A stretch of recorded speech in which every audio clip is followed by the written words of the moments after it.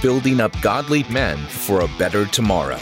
This is On the Edge with Ken Harrison, where we inspire men of integrity to put faith into action together. Just before we get into today's episode, we'd like to invite you to subscribe to our weekly devotional group. Just text the 2 words Promise Keepers to 31996. Every week you'll receive a challenging devotional that will inspire you to put your faith into action in the real world. Again, text Promise Keepers to 31996. And now, here's today's show.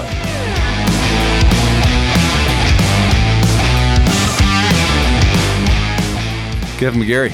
Hey, Ken. Thanks for coming all the way up from LA, man. Yeah, it's a pleasure to be here. Thank you for having me. A fellow LAan. San Franciscan, actually, but Really? California, yeah. Oh. Yeah, so I'm from Northern Cal. Yeah. Oh, so you're from the inferior part of the state. Yeah. I'm from the part of the state that is really the demonic forces there in San Francisco are. Yeah, you could feel, when you go around Northern California, you can actually feel the sort of deadness, the spiritual deadness. Really. It's absolutely like that. So tell me why every black life matters. Every black life matters because God believes every black life matters. Why we were founded and why we started is because of the organization Black Lives Matter. And Black Lives Matter actually started to run commercials a little bit ago that said no lives matter until Black Lives Matter. And what occurred to me is that, okay, that's true. I can agree with that sentiment. In the same way, no black lives matter until every single black life matters. So we're much more granular in focus and intention. Black Lives Matter is on the record by saying that they're, strictly focused on police brutality and those types of incidents. We are focused on black life, the plight in black life from the womb to natural death. So there's all kinds of potential plight in every phase of black life that blacks go through. And we're here to help mitigate as much of that as possible. So you're talking specifically about abortion. Well, no, do we care about abortion? Absolutely. But it's not specifically about abortion. So the earliest plight that black life has to sort of endure is in the womb. And one of the most dangerous places for black Americans is in the womb because a lot of us just don't make it out due to the overabundance of abortion and that type of thing. But additionally, you have early child care, you have educational choice, you have stray bullets that come into homes in Chicago, Detroit, New York, where you have toddlers, literal toddlers or newborns being slaughtered overnight due to stray bullets. That's a real plight that we're seeing, especially this year. And I'm not aware of any organizations that stand up for those families and go and provide them with emotional and financial support. We're doing that work because we see that that's a real plight. There's a real injustice there. There's real suffering there. Could you imagine being a parent? You're getting up, making your Saturday breakfast. You haven't heard your newborn or your toddler stir. You go in there and you find out that toddler's been shot overnight. First of all, you have families. Those families, of course, don't have life insurance because you're thinking that the child's going to grow up and have a normal life. So we want to come and stand with those families immediately, provide them with emotional and financial support, get their GoFundMe pages started, and really come and help them get through that immediate sorrow and grief that they have to endure. So we have that. Then you have issues with criminal justice. Then you have issues with fatherlessness. The gamut of the lifespan of plight that is in the black community is pretty significant. Some people say, well, don't all lives matter or can't, every community experiences some degree of plight. And that's true to a degree. But the amount that black families experience is really disproportional. So that's what we're trying to address. We're not trying to say that other communities don't experience the same type of suffering. All communities, we're here and we're in a fallen world, so we're going to have a certain amount of suffering. That's true. But the reality is in the black community, there's very specific things that a black family has to endure, and we're there to help black families through those processes. So essentially the entire culture and the cultural breakdowns you want to deal with, not just the police brutality thing, which, we kind of know, what was it, 10 10 unarmed black men were killed by the police last year in total. 5 of those were completely justified, and I forget all its stats now. 3 of those were the guys were disciplined. Compared to the huge gamut of suffering that has occurred for many reasons. So it's the idea of focusing so strictly on the police. That's just a small part of all the issues that need to be dealt with. That's what you're saying. That's exactly right. So the reality is yes, there are instances of police brutality, but statistics don't show that every black life is going to experience that at any particular level. I'm going on 60. I've never had an altercation with police. Now, I was raised in Hunters Point in San Francisco. I experienced the full hood life. I went through it all, but I still never had an altercation. Now, maybe that's just God's grace. Maybe I was in a bubble. I don't know. But in reality, most blacks en masse don't come in contact, depending on where you live and, those types of factors, don't actually experience police in any meaningful way other than maybe a ticket here and there. So for organizations to say that this is squarely our focus, then you'd kind of do a disservice to all the other areas, all the other domains of life that blacks have to go through. And there's no one there. There's no organization that's really standing up for that, for those areas. So that's why we're here. The other thing is that we saw that a lot of well-meaning Christians, well-meaning people of faith, well-meaning foundations and other communities, churches, could not get behind Black Lives Matter for myriad reasons, and I think that they're all good reasons. That organization has its own issues organizationally. The sentiment, Black Lives Matter, is fine. And people, everybody I know said, yeah, Black lives do matter. But getting behind an organization that is committed to revolution in order to overturn American values, history, committed to overturning free markets and capitalism, the things that really help Black life as opposed to hurt it, and then committed to destroying the nuclear family. They would prefer that fathers not be in the home. Now, one of the number one factors, determinants, as far as crime and poverty, well, there's actually 2 very well-known determinants. One is a father in the home in a black family, and number 2 is education. So we need educational choice. We absolutely need it in our community. When you have, in some cases, like in California, up to 75% of African-American boys are not reading at grade level, then and there's all kinds of factors. It's not just bad teachers, not just bad school districts, but you have people that learn at different rates and different types of learning, so charter schools, private schools, those types of things put a little bit more focus on kids, and depending on your learning style, you may do better in those types of schools. Right now, blacks are strictly relegated to public education. So let me ask you about that. Why, we hear all the time about white privilege, and one of the things that comes with privilege, I would call it economic privilege, not white privilege, but if you belong to the country club, you get to be connected with all those people. It doesn't matter what color you are, you're still able to get your son or daughter a job or stuff that other people can't, right? It doesn't matter what your race is. But when we hear about white privilege, one of the big things is private school, charter schools, they can go to those. So why is it those people who are very much against white privilege oppose school choice? It seems like it's 2 different. What's the deal? That's a nice hypocrisy you just sort of enunciated here. This is the issue, right? The people, all of our electeds, their kids, their grandkids, are going to private school. Most all of them, Congress, even local electeds. And they're the ones that are spouting out about white privilege, to your point. But yet they're not allowing Black kids to experience the same level of educational choices that they may have. And it's easy for us to do. We can just, do via vouchers and those types of things. We can have the sort of the funds follow the students, like President Trump has talked about, and others. So it's fairly easy to do, to bring about a policy that will make a difference that way. But most of our electeds, especially those that are sort of the political class, those that are more left-leaning, really want to relegate Blacks, it just seems to me, blacks in particular and black and brown students to strictly public education. What do they get out of that? Why would they do that? I think what it does is it ensures that their number one union supporter, National Education Foundation, is assured a pipeline of students going through those school systems. They know that if they encourage competition at that level, that there'll be a pretty significant exodus. But here's the thing.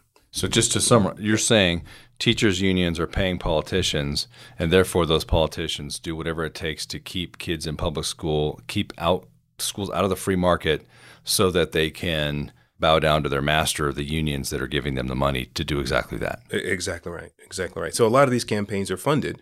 As a matter of fact, NEA is hugely funding, especially Democrat candidates.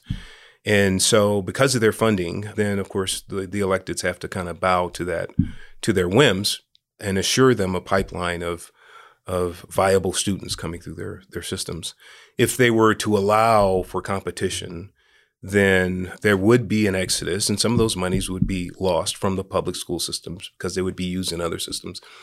I've always thought that teachers, well-meaning principled teachers, are more concerned with actual learning than it is about, aggregating the masses in their classrooms. If they're really concerned about students, and if it's really all about the children, which we've heard that cliche for decades, it's all about the children. If it's really as long as they make it out of the womb alive. Right, exactly. But if it's really all about the children, then those teachers really should be willing to say, some level of competition is good. It'll help us to refine our teaching methodologies, our curriculum. It'll keep everybody honest. Competition is fine. No one, however, there's very few organizations that are standing up for those types of things that relegate Black families into generations of poverty and criminality. And if we can address that, which we are doing at Every Black Life Matters, what we're doing is we're saying, look, we're going to stand up for policies that allow educational choice and parental choice. Those are important. We're going to stand up for fatherhood programs. How do you do that? So the first issue was, or the second issue was school choice. The first issue was fatherlessness. Yeah. What do we do to get dads to stay in the home? Yeah. So getting dads to stay in the home, that's a whole nother level because, reality is that a lot of these young men are having sex at earlier and earlier ages, and they're making decisions and having consequences. That said, they may not have a real love or affection for the young lady or the woman who is having their child. You're meaning to tell me that a man would have sex with a woman with whom he didn't have affection? Yeah. What would. Kind of crazy world is that? They would. It happens all the time. Every woman listening, please hear that. Yes. Happens all the time. And essentially what happens in that is the mothers are left with the child. Now, a lot of times the father, the male, leaves and doesn't even have any relationship at all with that child because they're no longer in the picture. What we're going to eliminate are the consequences of leaving the child. Now, staying in the home with the child is one thing. That's if you want to marry her, you have a real love affection for her, you have a great vibe together, go ahead and get married. We're going to encourage that. That is not the majority of the cases, though. Most cases, it's hit and miss here and there, and we just had a hookup, and it just happened. So with those situations, we want young fathers to understand the consequences of leaving that child with no relationship to them, and that's an education process. Now, some of I just have a couple of the stats here written down, as a matter of fact. So, a child without a father, without any kind of father relationship, is 5 times more likely to commit suicide, 6 times more likely to experience poverty, 9 times more likely to drop out of school, 10 times more likely to abuse drugs, 14 times more likely to commit rape, 20 times more likely to go to prison, and 32 times more likely to run away. Just having a father around who is in contact with that child. So what strikes me, and I think people really need to hear, the first one is 500% more likely to commit suicide if he doesn't have a father in the home. Yes, true. 1,400% more likely to be a rapist. Yeah. That is, you talk about what a dad teaches a son right there, the value of his own life, his own identity, and the value for other life, for women specifically. Yeah.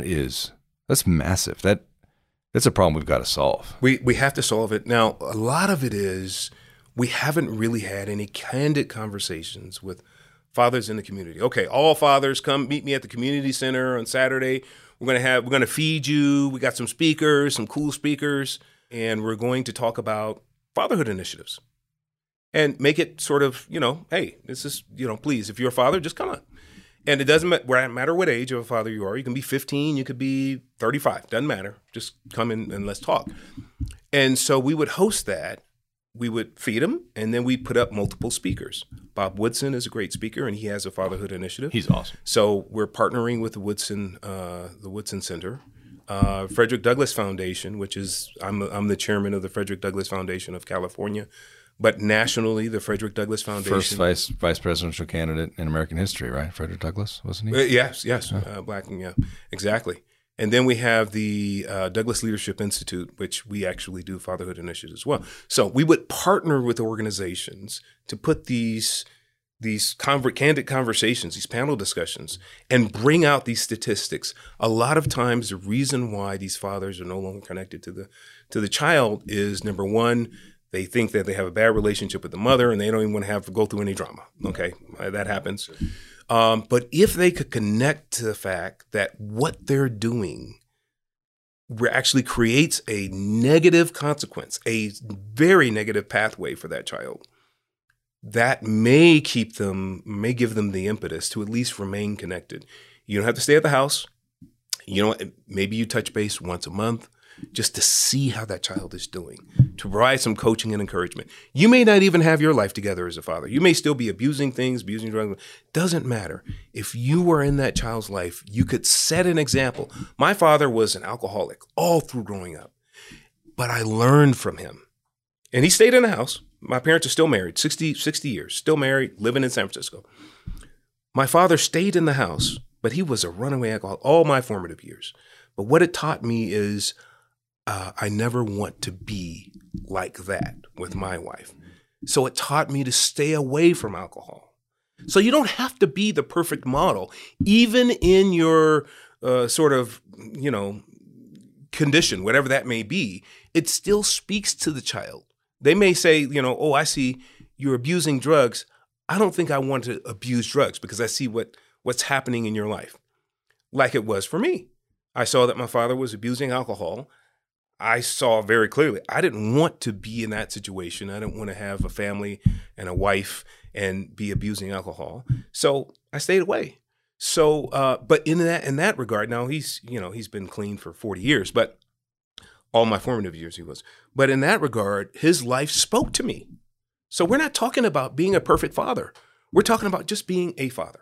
Just make yourself known. So just letting them know how important their presence in that son or daughter's life, even if they're not that great, just knowing you have a dad who's trying, who even if you're going to screw up, at least you're trying. At least you're trying. So let me ask you this. All the stuff that you're talking about that you brought up, I don't hear anybody in greater culture talking about this. I mean, when you look at all these sports leagues, kneeling and all this kind of stuff and all the messages all over the NFL and the NBA, nobody's talking about any of these things that are vastly more proportionate. Again, police killed 10 unarmed black men last year, and 5 of those were completely exonerated. So it's a problem, but it's nowhere near the problem of fatherlessness, of a lack of school choice, of massive abortion in the black community. There are more babies murdered in New York than are born, black babies. Mm-hmm. Why aren't they talking about it? Why isn't the NFL taking on that? Well, you want to know my take on it? My take is this, and this is the same thing about churches. Churches, by and large, a lot of them, and I'm generalizing here, I understand that, but a lot of them said, yeah, Black Lives Matter, let's go. And then now that Black Lives Matter is an organization, we're finding out more and more of them. They still haven't renounced them. They're still all in. The reason why churches and athletes and all these organizations are not talking about the things I'm talking about is because all of those things are brought about by systemic, not systemic racism, systemic plight. Systemic plight by a particular party that they want to protect. This is a political movement more than anything else.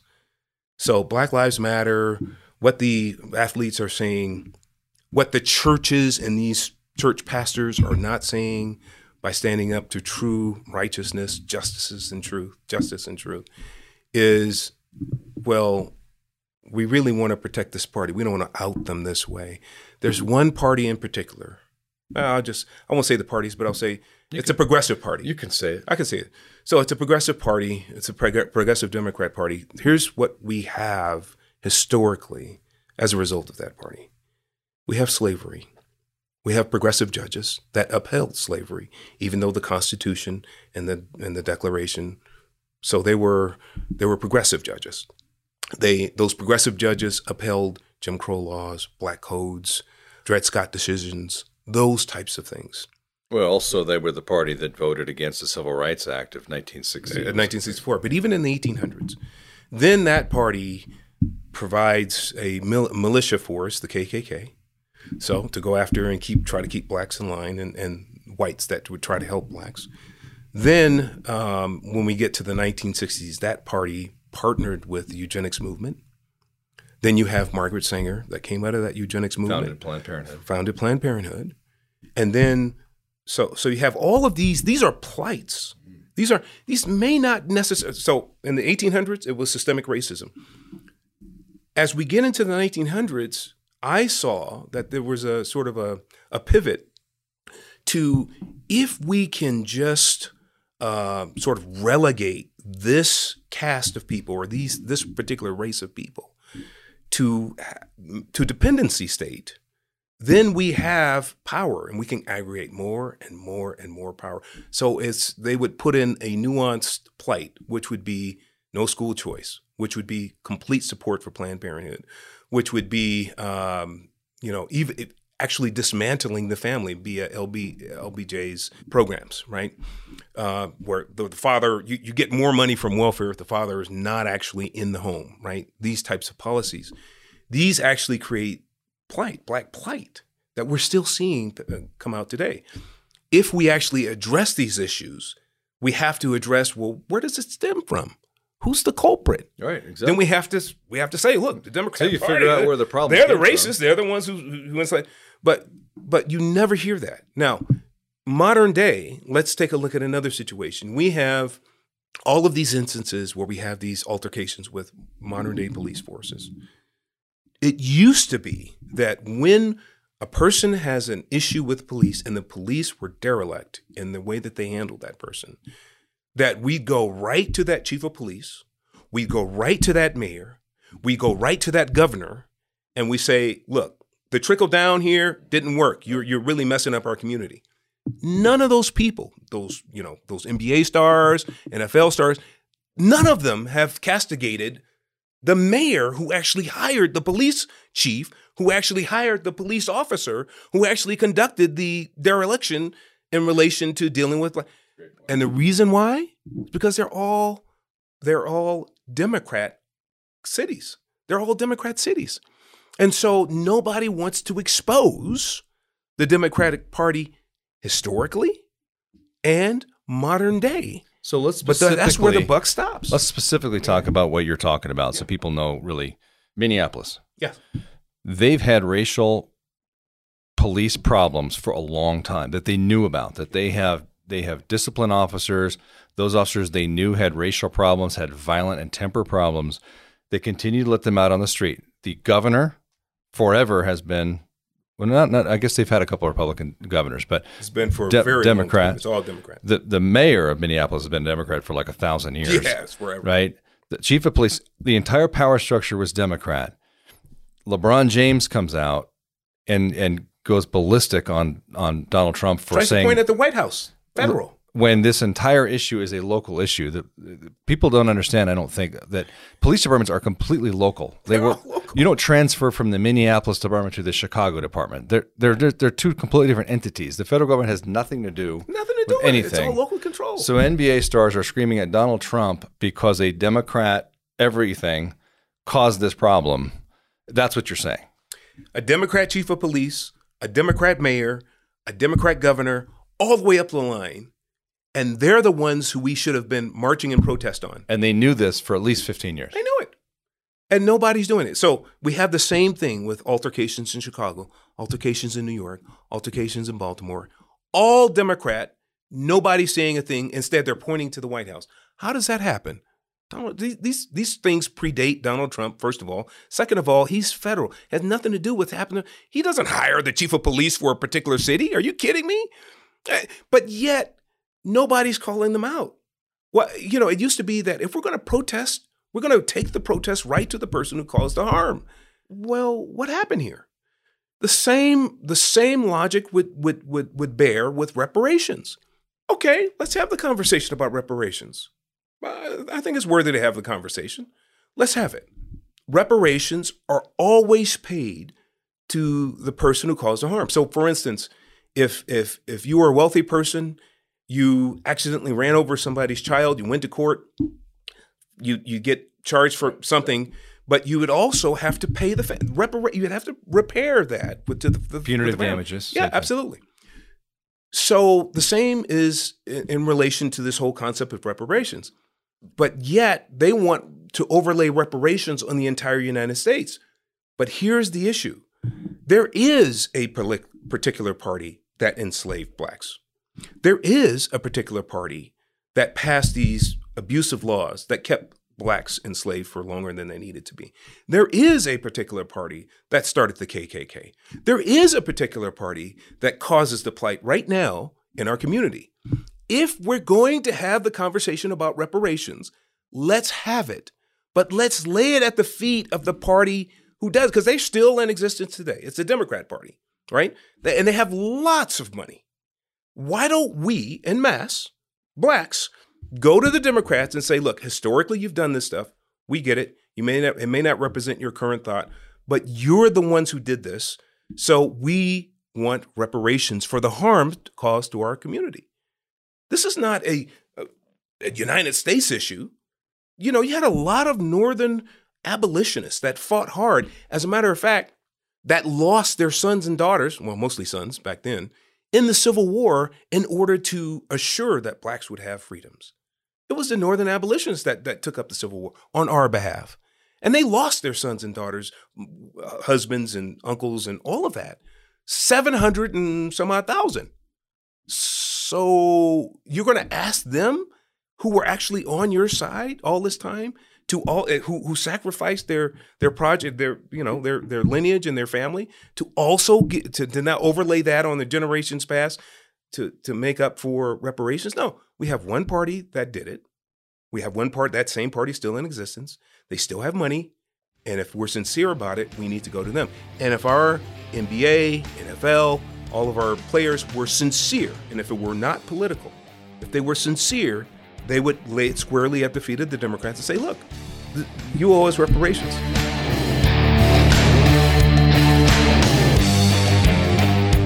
Today's episode is brought to you through the generosity of Waterstone.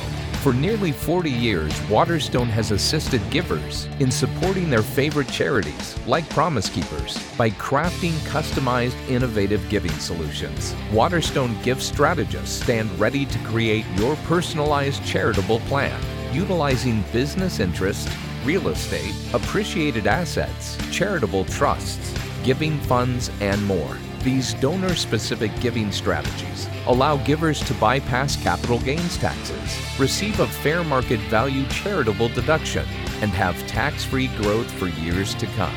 Prioritize income, minimize taxes, and optimize your giving with Waterstone.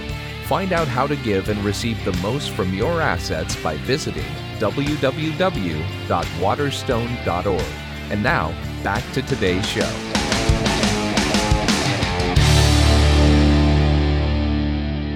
So talking to Kevin McGary here from Every Black Lives Matters, not just some, and Womb to Tomb, right? Womb to Tomb. And the Frederick Douglass Society. And if people don't know who Frederick Douglass is, I mean, there has been some push down in racial stuff, then we really need to be honest about it. And one of those things is one of the greatest Americans who have lived is Frederick Douglass, who I never heard about him when I was in school, right? And so there are issues for us to solve. Now, having said that, you're clearly extremely conservative politically, and we're, from our faith Christian basis, you go to Rob McCoy's church. He's a good friend of mine. Rob McCoy, way to go, brother. I mean, standing up, opening up his church. Yeah. In the face of the oppressive California government and all this. So, you go to a great church, very politically conservative. What's your stance on all this kneeling for the national anthem stuff? Well, what escapes me is how the men that are kneeling for the national anthem, they completely dismiss the hundreds of thousands of lives that were lost of those who fought that battle in the Civil War, to just provide them the opportunity. Now, they say it's not about that they get to choose its meaning and it's something different. No, it is about that. It's about anti-Americanism. It's about social justice, I guess, in some strange way. And they completely disregard the sacrifices of men and women who have gone before them that give them the opportunity to play and make tens of millions, hundreds of millions of dollars. So the biggest thing for me is that there's other ways that you can be effective as a sports person, a person who's playing football, basketball, or what would you suggest? If you were a stud running back, you look like you could have been a stud running back. Yeah, what I would suggest is that you use your stature. Like if Colin Kaepernick would have said, you know what, we're going to have I'm here in Chicago, and we're going to have a peace march every weekend until we end this. I'm going to lead it. I'll be out in front. And if you want to come down on every Saturday until we start to see the stem and the tide of the amount of violence in our streets, because we all have family members and community that have to live here. If he were to lead a march, he could do that. He'd be safe, and it would really make a difference in those communities. And there's other communities across the country, New York and Detroit and Baltimore and Memphis. And so there's other communities where these basketball stars and NFL players, where they live, that they can make a big difference by saying that they want to stand up for justice and for righteousness. And the way that they're going to do that is they're going to start encouraging community activists to walk along with them for peace in these streets. The reality, I just read right before I came in here to talk to you today that Chicago had 50 shootings this weekend, 11 murders. I don't know how many of those were stray bullets, but there's probably a few of them that were stray bullets. This is not like Kosovo. This is Chicago in the United States. So we really do have war zones on the weekends in particular in some of our larger major cities, urban cities.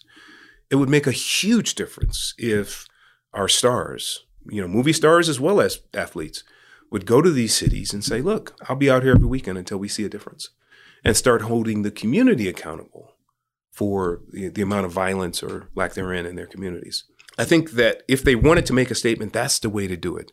You don't disparage anybody in the interim. You actually set a new standard for how we're going to see peace in our streets, and you'd gain a worldwide respect for that.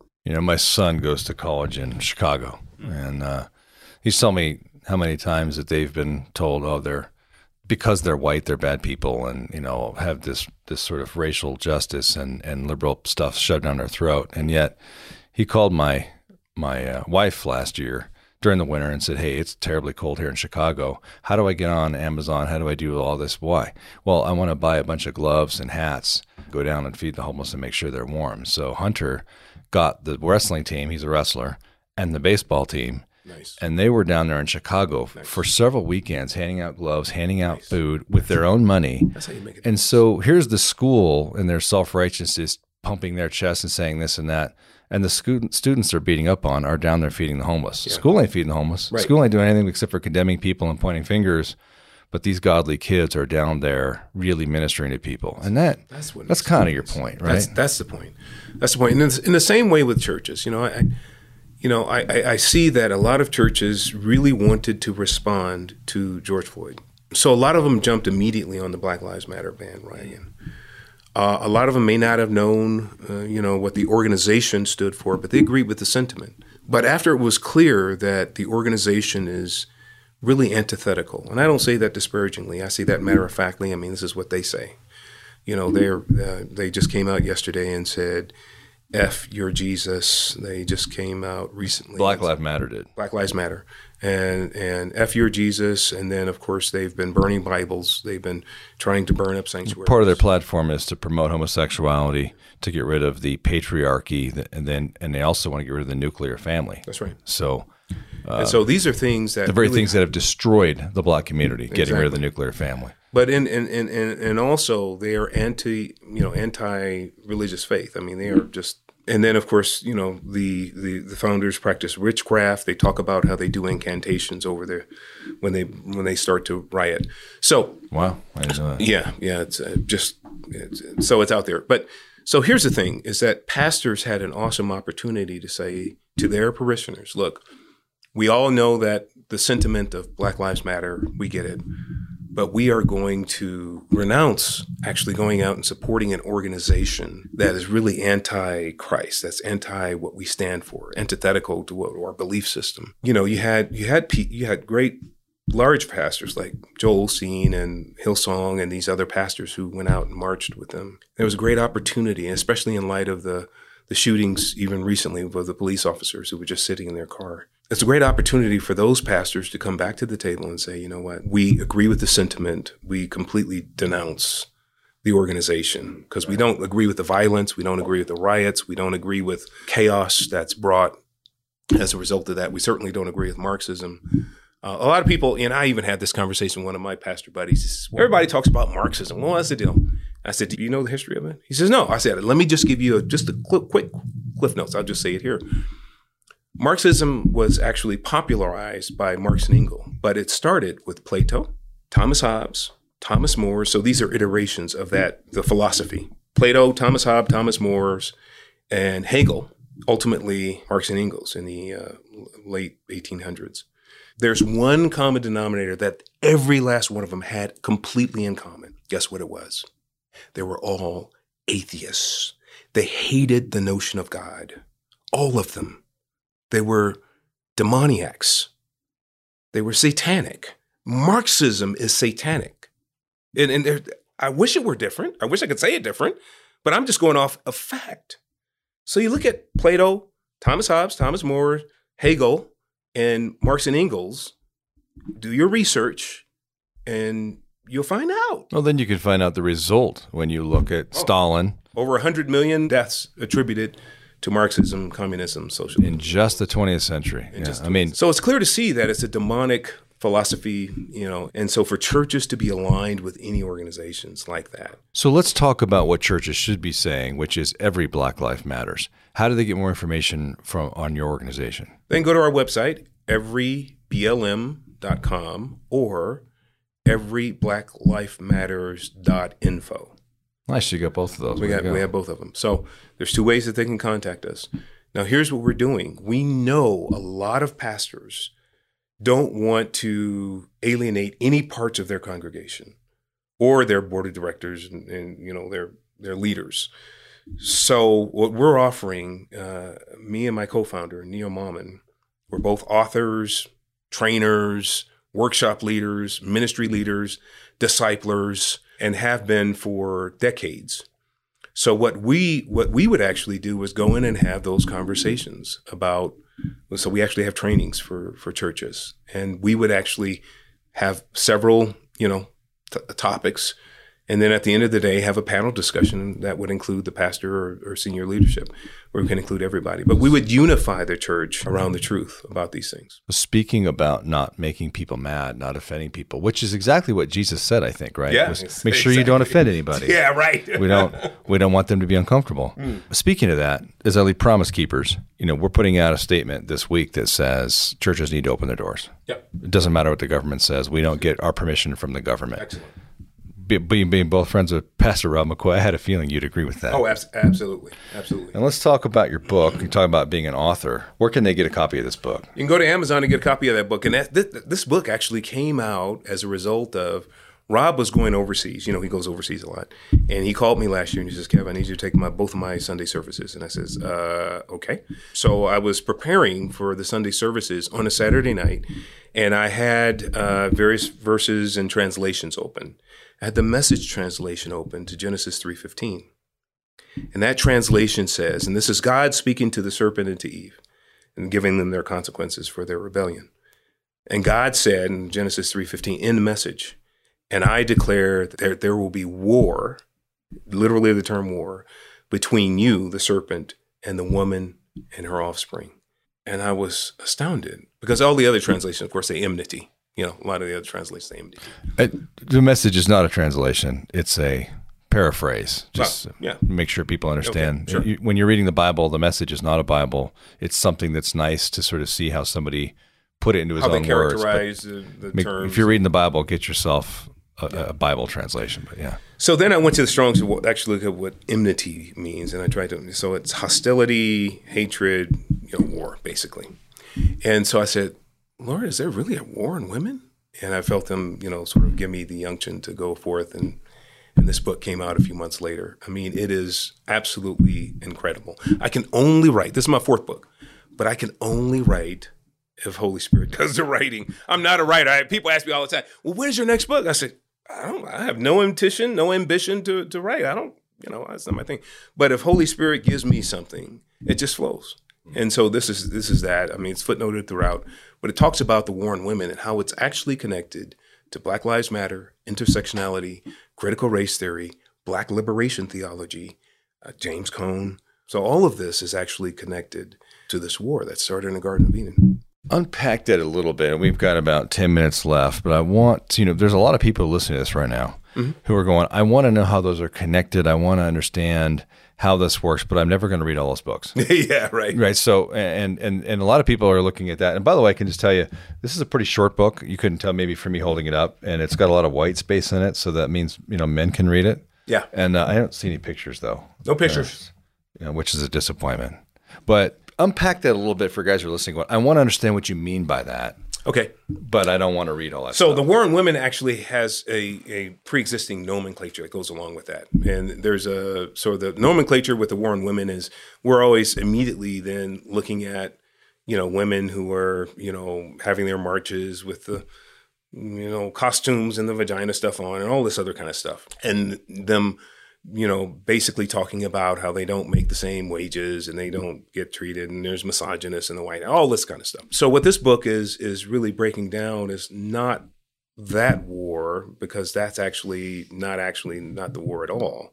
The war on women actually started in Garden of Eden, and basically it culminates with Satan targeting women in very specific ways, but he also very purposefully targets their offspring. And this is why we had, and I didn't know any of this until I really started to get into it. This is why we had Moloch and Baal and thousands of children being sacrificed. Now, these were not newborns. These were children being sacrificed, thrown into fires. The exact same mindset of your sort of elitist today. The women, the mothers of these children said, well, it's an enlightened thing. And it was sort of this, part of this sacrificial ritual that they would go through. And they felt that they were progressive and enlightened by sacrificing their children to these gods. So when you look at that and you look at all of the other sacrifices of children over time, but at least if you look at just the past 50 years worldwide, children have been murdered to the tune of 2 billion, with a B. That is not something that sort of society sort of evolve into at some point aborting children. No, this is strategic. It's purposeful. It correlates directly to what God told them in the garden, Genesis 3:15. So that actual is a direct assault on God's creation. So the reason why, long story short, the reason why he targets women and children, first of all, women are crowned with God's glory. Woman was actually the conduit, bringing forth his own begotten son. So women are cherished, bringing forth all humanity through women. So they have a cherished position. And what Satan hates is anything that God especially loves. So he targets women because that's where humanity starts. And so he has all these myriad ways, including their own self-deception of targeting women.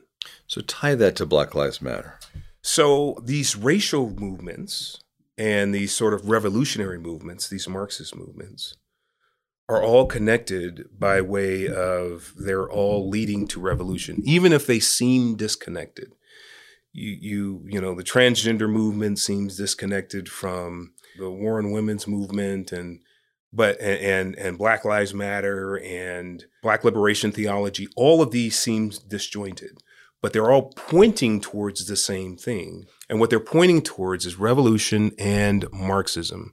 Fundamentally, if we can bring all of these various factions together and unify them around revolution, then we can have a new world order consisting of the UN. We can have then Marxists, sort of enshrined throughout the world, which would then, of course, allow complete elimination of, populations, because you could then say, look, you have a one child worldwide. So this would give Satan his ability then to start eliminating God's creation in numbers that we can't even imagine. So this is all connected to a war. It is a very spiritual war. So this book, although it nuances from this war on women, and then it pivots very strongly into spiritual warfare, but not in a way that it spooks anybody out getting into it. If you follow and connect the dots, you'll get into the spiritual warfare part and then realize, wow, so this is what spiritual warfare is all about. So this is what people really need to see. And I hear this all the time, that Christians shouldn't get involved in politics. And right, politics is just leadership, and it's the way we do it in America, and we need Christians in leadership. But there is a war, we know this, a spiritual war between Satan and God's people. It's not between Satan and God, because God is so much further above Satan. God empowered mankind to tap into his power to fight Satan, and this battle's going on. But Satan loves disunity. And so where you're driving at is Satan's driving at separating women from men, blacks from whites. Every different way you can, he's looking to disjoint things. And so that's why we see all of this looks unrelated, but it all comes, there is a commander of all this. Yeah, exactly. Sowing disjointedness. And what the church needs to do right now, while they're obeying their master, the government, and not opening their doors, while we're seeing domestic violence go up and suicide go up and drug use going up. I was just talking to a doctor in the emergency room at the hospital in Denver. She was talking about the massive amount of alcohol poisoning she's getting because people are drinking themselves almost to death because of their loneliness. And the church is not rising up in our time because we're sitting here going, well, the government doesn't say I can open, which is not the history of the church, and it ain't the history of America either. Yeah. And so that's where we're going with all this, is that it's disunity everywhere you look. And so for those who are concerned about every Black life mattering, women's issues, we all need to start saying, what does God's word say? What is that truth? Not running off into our little tribe. Meanwhile, all of our little church tribes are arguing with each other and not getting along. Jesus prayed, Father, let them be one as you and I are one. And Jesus would not have prayed that if it couldn't come true. It hasn't come true in 2,000 years, man. I'm praying that this is our time. It does come true. Well, and especially now, we're completely disunited as churches, all right? So we have some churches that are not open at all, and some churches that begrudge them and berate them for not opening or opening, either way. And then we have this whole racial issue, right, dividing our churches. The reality is we need to find a better way to reconcile. You know, we've all been adopted into God's family and then given the edict that we are to be ministers of reconciliation. So my question is, how are we doing that? How are we reconciling between our churches by going out and stomping for Black Lives Matter? I mean, I understand the sentiment, but the reality is what they stand for is completely antithetical. On the other side, you know, we have other pastors that say, because you're out there, I have no sympathy for what you're trying to say, and all lives matter. So you have this sort of diametric thing happening inside the body of Christ. Here's what I'd like to encourage us all to recognize, that if we are people of faith, if we have accepted Christ, if we have accepted the gospel as our gospel, the reality is that the church has already been reconciled. We don't need racial reconciliation within the body of Christ. We need spiritual reconciliation. What I mean by that is we all need to reflect on the gospel that we've all embraced as part of our and committed to. The gospel says in Ephesians 2:15-22 that Jesus reconciled the heavens, the earth, the angels, everything in and unto himself. Now you're starting to preach, man. So when are we going to, so all of this other stuff, we need to recognize that this is foolishness. And we're allowing, white privilege and all of this other foolishness to separate us. When you have black churches that say, they need to feel our pain, they should be kissing our feet, they should be bowing to us, they should be doing this. What I have to say to those churches is, well, wait a minute. How do you reconcile that with the fact that God says, vengeance is mine alone? Vengeance is God. And then he also has several verses that talk about he recompenses the righteous and the unrighteous. God does that. So why would we try to step into God's role unless in our hearts of hearts, we're actually saying, I get all that, but you know what? Becoming like Jesus is too much. I don't see justice being meted out properly. I'm going to go and stand and march, and if I need to, I'll riot because God is not enough. That's essentially what we're saying. Essentially a lack of belief. Yeah, it is. It's a lack of belief that God will recompense and demonstrate vengeance. Now, we should stand for righteousness and justice, but there's ways to do that without going and actually rampaging with demons to exert it. So as we wrap up, there's young kids listening to this that have had their minds filled with crap from college. Yep. There's probably a lot more parents who are listening to this who have kids whose minds have been filled with crap. How do they tell their kids to respond? So daughter or son came back from school and lectured mom and dad on how racist they are, and mom and dad don't know how to respond. There's this swirl. All this is so new. People haven't had a chance to process. What do you say to the middle-class suburban mom or dad who are trying to talk to their child who has been given a lot of this, and who that child is out there marching with Black Lives Matter and saying they're making a difference? What do they say to that child? So one of the things that I would encourage all parents to sort of wrap their minds around, this whole white fragility, white supremacy, white privilege argument are coming from college professors, Marxist professors. And they're avowed Marxists in most cases, and they're putting this poison in your children's minds. One of the things I would ask parents to do, very compassionately and matter-of-factly, is to ask those children, say, okay, so your professor told you this stuff, or your professors. So how many of them, again, have stepped away from their retirement and put Black people in their positions? Because Marxism basically, and this whole social justice argument means that basically you'll step down, you'll give up all your riches, right? So if you give up your tenure as a Marxist professor, as a good Marxist would, if you give up your tenure, give up your riches, give it to a Black organization, and make sure that a Black then professor gets your position, then we may listen. I can guarantee you none of them, zero of them have done it. So the argument really needs to be sort of reframed. We need to be more masterful about looking at what people are saying when they say they embrace these things. Now, if Black Lives Matter, if that's really squarely it, they're not talking about Marxism, but they're talking about Black Lives Matter. One of the things you could say is, okay, I get you, son or daughter. If Black lives really matter, then every single Black life matters then, right? Get them to say that. And actually, I've done this with Black Lives Matter rioters, and they actually agree. They say, well, yeah, every single Black life does matter. I say, good. Then you march with me. You stand up for life beginning at conception to natural death. Because if every single Black life matters, then that's what you're saying. From conception, that life needs to be protected. That life needs to experience justice in the womb. So that means that as Planned Parenthood came out as a systemically racist organization, their words. So I don't know if you know this, but Planned Parenthood of New York actually came out, disavowed Margaret Sanger, said, yes, she was a eugenicist. Yes, we're a racist organization. Well, if they did that, then your son or daughter should know that, number one. And number two, they should be ready to stand up with you against systemic racism that Planned Parenthood has admitted that they do. And if they won't do that, if they won't say Black lives really matter from womb to natural death, then what they're really doing, this is a political activist movement.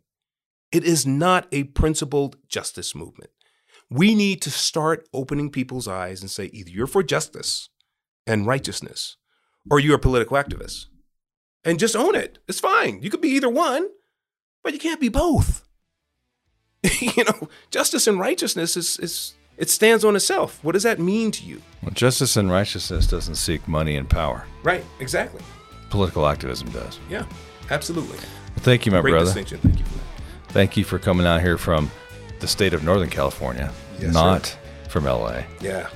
Yeah. So, Kevin, website one more time. Website is everyblm.com or .org or everybblacklifematters.info. And you have really cool T-shirts and masks.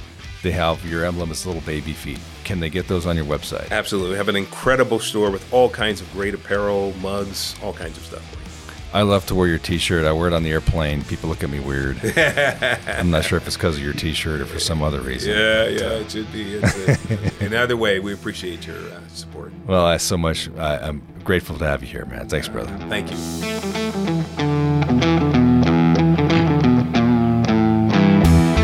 Thanks for listening to On the Edge podcast with Ken Harrison. For a lot of you, this is our first time meeting, and I want to tell the men listening about an organization I'm the current chairman of, Promise Keepers. Promise Keepers is an organization founded by Coach Bill McCartney that's led men across the world to a saving relationship with Jesus Christ. Promise Keepers is calling men back to courageous and bold servant leadership. To learn more and get involved in the mission of Promise Keepers, visit promisekeepers.org. Follow on social media or download the Promise Keepers app on Apple Store or Google Play by searching Promise Keepers.